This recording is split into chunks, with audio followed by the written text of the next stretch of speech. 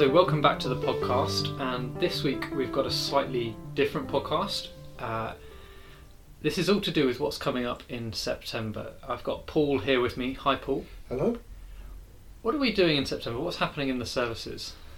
Okay, more to do with the contents than format. I mean, we're still in lockdown. Hopefully at some time soon we'll be beginning to have live congregations. It's quite a strange experience preaching to one or two people for the last few months. So hopefully at some point we'll be doing that, and there'll be details about that later. What I want to just flag up today is what we're hoping to preach through. In the mornings we're going to be preaching through 2 Corinthians. And I'll probably say something about that on another podcast in maybe a week's time. 2 Corinthians is a very exciting book, very challenging book. It's a book that takes us to the very heart of the Apostle Paul, and it deals with the kind of subject of how you deal with conflict, how you deal with suffering, and what real Christian service and ministry looks like. And it applies to all of us. So 2 Corinthians is a very exciting book to look at. In the evenings, Clover and I are going to be preaching through the first 9 chapters of the Book of Proverbs. So I've been engaging with Proverbs for the last few months and really enjoyed it, and I'm really excited about working through those chapters. So why have we chosen Proverbs? It's a bit of a difficult book, isn't it? You could say that about almost any Bible book, I guess. I guess when it comes down to it, there are a number of reasons why people think it's difficult, and genuinely, you could think of it in those terms. Partly because, well, it just seems common sense. Partly because of the structure, in that you just have long lists of proverbs and so on. And then again, people ask, well, has it got anything to do with God? Really, it doesn't talk about prayer. I think in the whole of the Book of Proverbs, there's probably one prayer recorded altogether. It doesn't say much about how we serve God in the world. God is mentioned, but not in every verse. So, why is it important? Well, number of things. Number one, it is the Word of God, and if we are to have the full understanding of God's plan for our lives, we need the whole of God's Word. The Bible, the whole Bible, nothing but the Bible. And so, even if it's difficult, we've got to engage with it. Second thing, it's about wisdom. The great theme is wisdom. And we live in an age that desperately needs wisdom. We live in an age where knowledge has expanded. We know far more than a previous generation ever did. We got facts coming out of our ears. If we want to know anything, we can check on Google and so on. But are we a wise age? I'm not sure. Wisdom in part and parcel of being a Christian. God is the God who is wise, and he wants us to be wise. I think another reason is because Proverbs help us on the subject of guidance, decision making. We're making decisions all the time. Every day we make decisions. Some are less important than others, but we have to make decisions. And the Book of Proverbs purports to help us to understand the right way to deal with some of those decisions. One last thing is that it's pretty comprehensive. It deals with a whole range of subjects that aren't necessarily dealt with elsewhere in the Word of God. And what it says, the Book of Proverbs, I think, is that this funny idea we have in our mind of the difference between the sacred and the secular, the stuff we do at church, the stuff we do in our personal devotions, and then the stuff we do the rest of the time. Well, there's this division, and part of it's important, the other part isn't. Part of it God's interested in, and the other part really God isn't interested in at all. 2 degrees, 2 divisions, if you like. Book of Proverbs cuts through it. It says everything's important to God. How you pray is important. How you make the breakfast is important. How you get up in the morning, and whether you're noisy in the morning and you wake everybody up cheerfully, or whether you're very gentle and sensitive to the way in which your neighbours correspond when you wake up in the morning. A whole range of things that it deals with. So for those reasons, and I guess for others as well, that's the subject that we want to deal with in these next few months, really. Now, if I dare ask you in just a short space of time, can you tell us, just in brief, what's Proverbs about? Give us a little soundbite. Okay, yeah, Proverbs is about wisdom. It's about how to be a wise person. What is wisdom? How do we explain, how do we define wisdom? Well, the Bible gives all sorts of ways to think about it. Wisdom is the ability to make good and godly decisions and to live a life that is orientated towards the living God. It's the ability to make life work. It's the ability to live in such a way that we're pleasing God. Most of the time in our lives, the decisions we make are not moral or immoral decisions. I mean, should I steal something from the shop? Well, that's not a decision I need to even think about. I mean, that's a moral decision. It's black and white, very simple. Most of the decisions we make are wisdom decisions. It's not right or wrong, it's what's the best option. And the Book of Proverbs helps us through that. And the range of subjects it deals with is stunning. So the use of our words, our language. There's a lot about relationships, husbands and wives, parents and children. It's a huge amount about friendship. It's a great deal about our heart, what drives us. There's a lot about our emotions. In the Middle Ages, they talked about the 7 deadly sins. And as I've reread Proverbs again, it certainly struck me. I mean, I don't know whether this is the case, but if you were to come up with the 7 deadly sins, they're all there in the Book of Proverbs. Sloth is right up there. Gluttony, pride, envy, avarice, anger, lust, all of those are warned about. And then beyond that, it's about the 2 ways to live. So it's what's called a wisdom book. Job is a wisdom book, and Ecclesiastes is a wisdom book, and wisdom literature is kind of scattered through the Old Testament. So think of Psalm 1, it's a wisdom psalm, 2 ways to live. Blessed is the man, cursed is the man. So Proverbs really helps us to understand what's the best way to live. Great. So if we were to open up Proverbs now and just start at the beginning and work our way through, what would you advise? How should we be reading the book? I must admit, I've read Proverbs recently, and some of the time it feels quite random. Yeah. The first 9 chapters, which is where we're starting, are fairly straightforward. What you've got there is a series of instructions from a father to a son, and the way to read that really is to see it in that light. That's the structure of it. That's the method. But having said that, we need to understand it's also a king, King Solomon, to a prince. But more than that, it's a heavenly father to his adopted children. So it's all about the kind of direction and advice that God would give us. Sometimes people say it's just common sense. God is nowhere. God is everywhere in the Book of Proverbs, and particularly in the first 9 chapters, which kind of set the scene for everything that follows. One of the things that struck me is that if the Bible is the Word of God and it is Christ speaking, then very often when we hear these little nuggets of truth, it's Jesus speaking to us, and so we can hear his voice. So the first part of it is read like that, and that's the part we're going to be preaching through. When you get to chapter 10, as you say, it kind of looks random. You've got this subject and then another subject and then another subject. If you look carefully, there are bits where there are kind of a little run on a subject. I was reading in Proverbs this morning, and there are 3 or 4 little kind of proverbs all together that deal with the subject of sloth and being lazy, and they're kind of piled together, but by and large it is random. So how do you read it? Well, one of the ways to read it is to kind of draw out themes, and so you can use a concordance or you can use cross references. So you decide, I want to find out what it says about sloth, for example, or gluttony, or pride, or marriage, and you can pick up one proverb in chapter 10 and another in chapter 12 and another in chapter 15, and you can look at it thematically.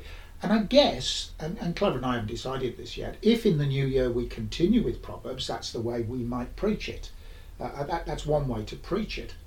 Another way to do it, and that's what I've been doing this month, and that's why I requested this podcast today, is to read a chapter a day. A great thing about Proverbs is 31 chapters.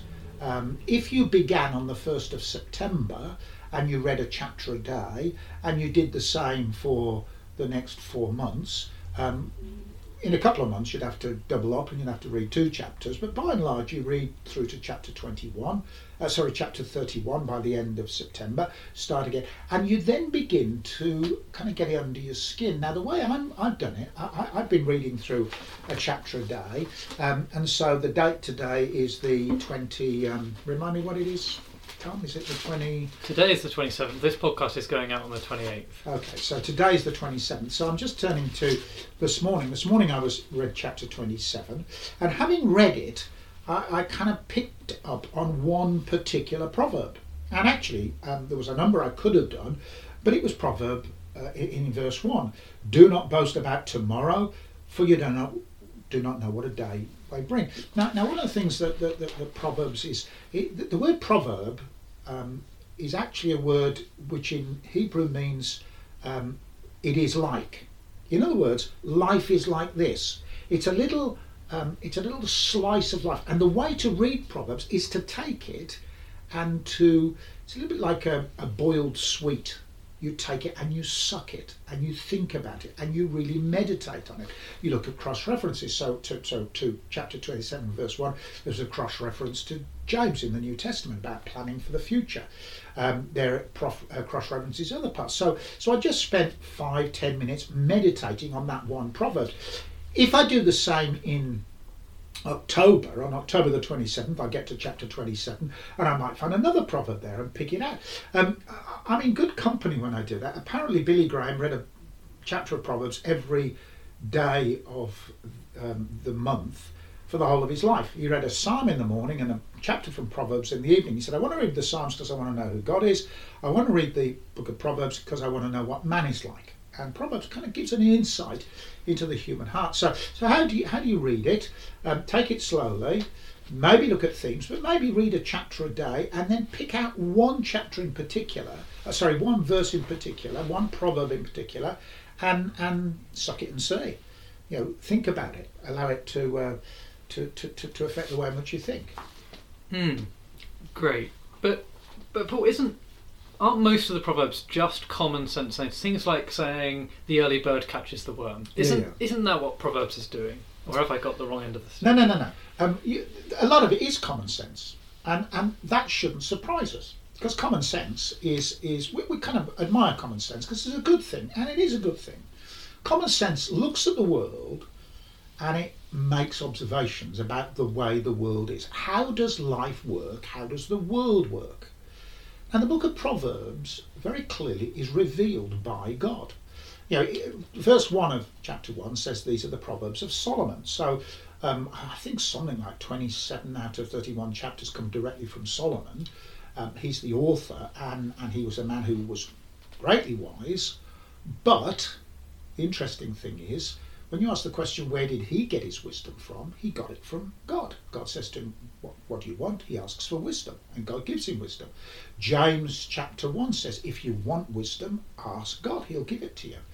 Now, wisdom is talking about the way the world works. They're instructions from the Creator. They are the maker's handbook, if you like. So it shouldn't surprise us if I buy a new laptop and at the front it says in big bold letters, sometimes this laptop might get hot, so if it gets hot, whatever you do, don't take a glass of cold water and pour it over it. Those are the maker's most basic instructions, and I choose to ignore that, then I'm an idiot. And an idiot is someone who ignores the maker's instructions. So a lot of it is common sense, and it shouldn't surprise us that it's common sense. Sometimes it's against common sense, sometimes it goes beyond common sense. Sometimes it seems to be contradictory. I'll say a little bit about that when I preach it on a couple of Sundays' time. Because sometimes life works one way and sometimes life works the other. And then the other thing to say about it is that for all of these proverbs, the reason we're beginning in chapters 1 to 9 is because they set the framework, and all the way through, right from the beginning, and it's a number of times, you've got this little motto that keeps coming up. Chapter 1 and verse 7, the fear of the Lord is the beginning of wisdom. And chapter 3 and verses 5 and 6, trust in the Lord. So Proverbs ultimately comes from our relationship with God. We do life well because our relationship with God is right and we're listening to God. So God is there all the way through the book of Proverbs.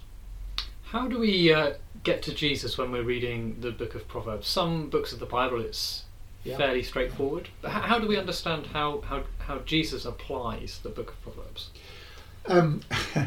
Because we're all fools, and fools need a wise man to save them. And Jesus is the ultimate expression of wisdom. Jesus is the ultimate declaration of what wisdom really is. I said a moment ago, as you read the Book of Proverbs, I like to sort of sit and think in some of the Proverbs, this is Jesus speaking to me.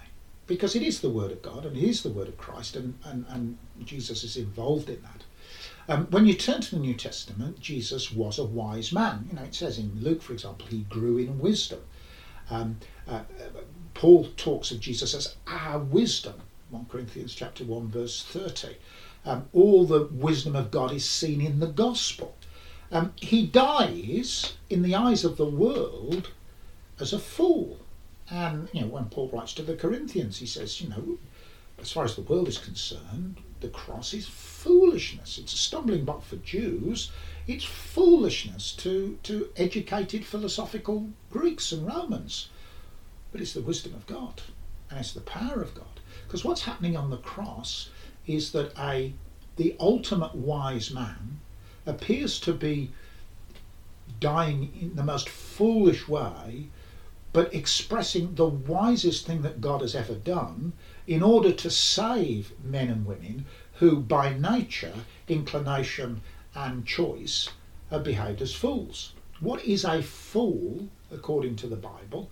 Fool isn't someone who's got no PhD or left school at 14 without any exams. A fool is someone who lives their life as if God did not exist. In the Psalm 14, the fool has said in his heart, there is no God. It doesn't necessarily mean he's an atheist. What it means is that he does not know that God is real, or at least he lives as if God is not real. He lives his life without any reference to God at all. Philosophy means, in Greek, phileo sophia, the love of wisdom. Sophia is wisdom. You can have a PhD and be a professor of philosophy at Oxford University and be a fool because you live as if God doesn't exist. You can be a guy working on the roads who never passed an exam, who finds reading difficult, and yet you live for God's glory, and you can be a wise man. All of us have lived our lives as fools. All of us do foolish things. Sin is foolish. I need a saviour who's the ultimate wise man to save me. So you find Jesus very often in the Book of Proverbs. I mentioned about the personification of wisdom, where wisdom speaks as if it's a beautiful woman, attractive and calling us, and that's not a prophecy of Christ, but it's a kind of a type of Christ, as we'll see when we get to Proverbs chapter 8. But you read Proverbs and you meet God and you meet Christ on every page. Brilliant. Well, we look forward to when we get started. I think 2 weeks into September, 1 week into September. It could be the first Sunday evening in September. Oh well, we look forward to that. Thank you for introducing us today, Paul. Thank you.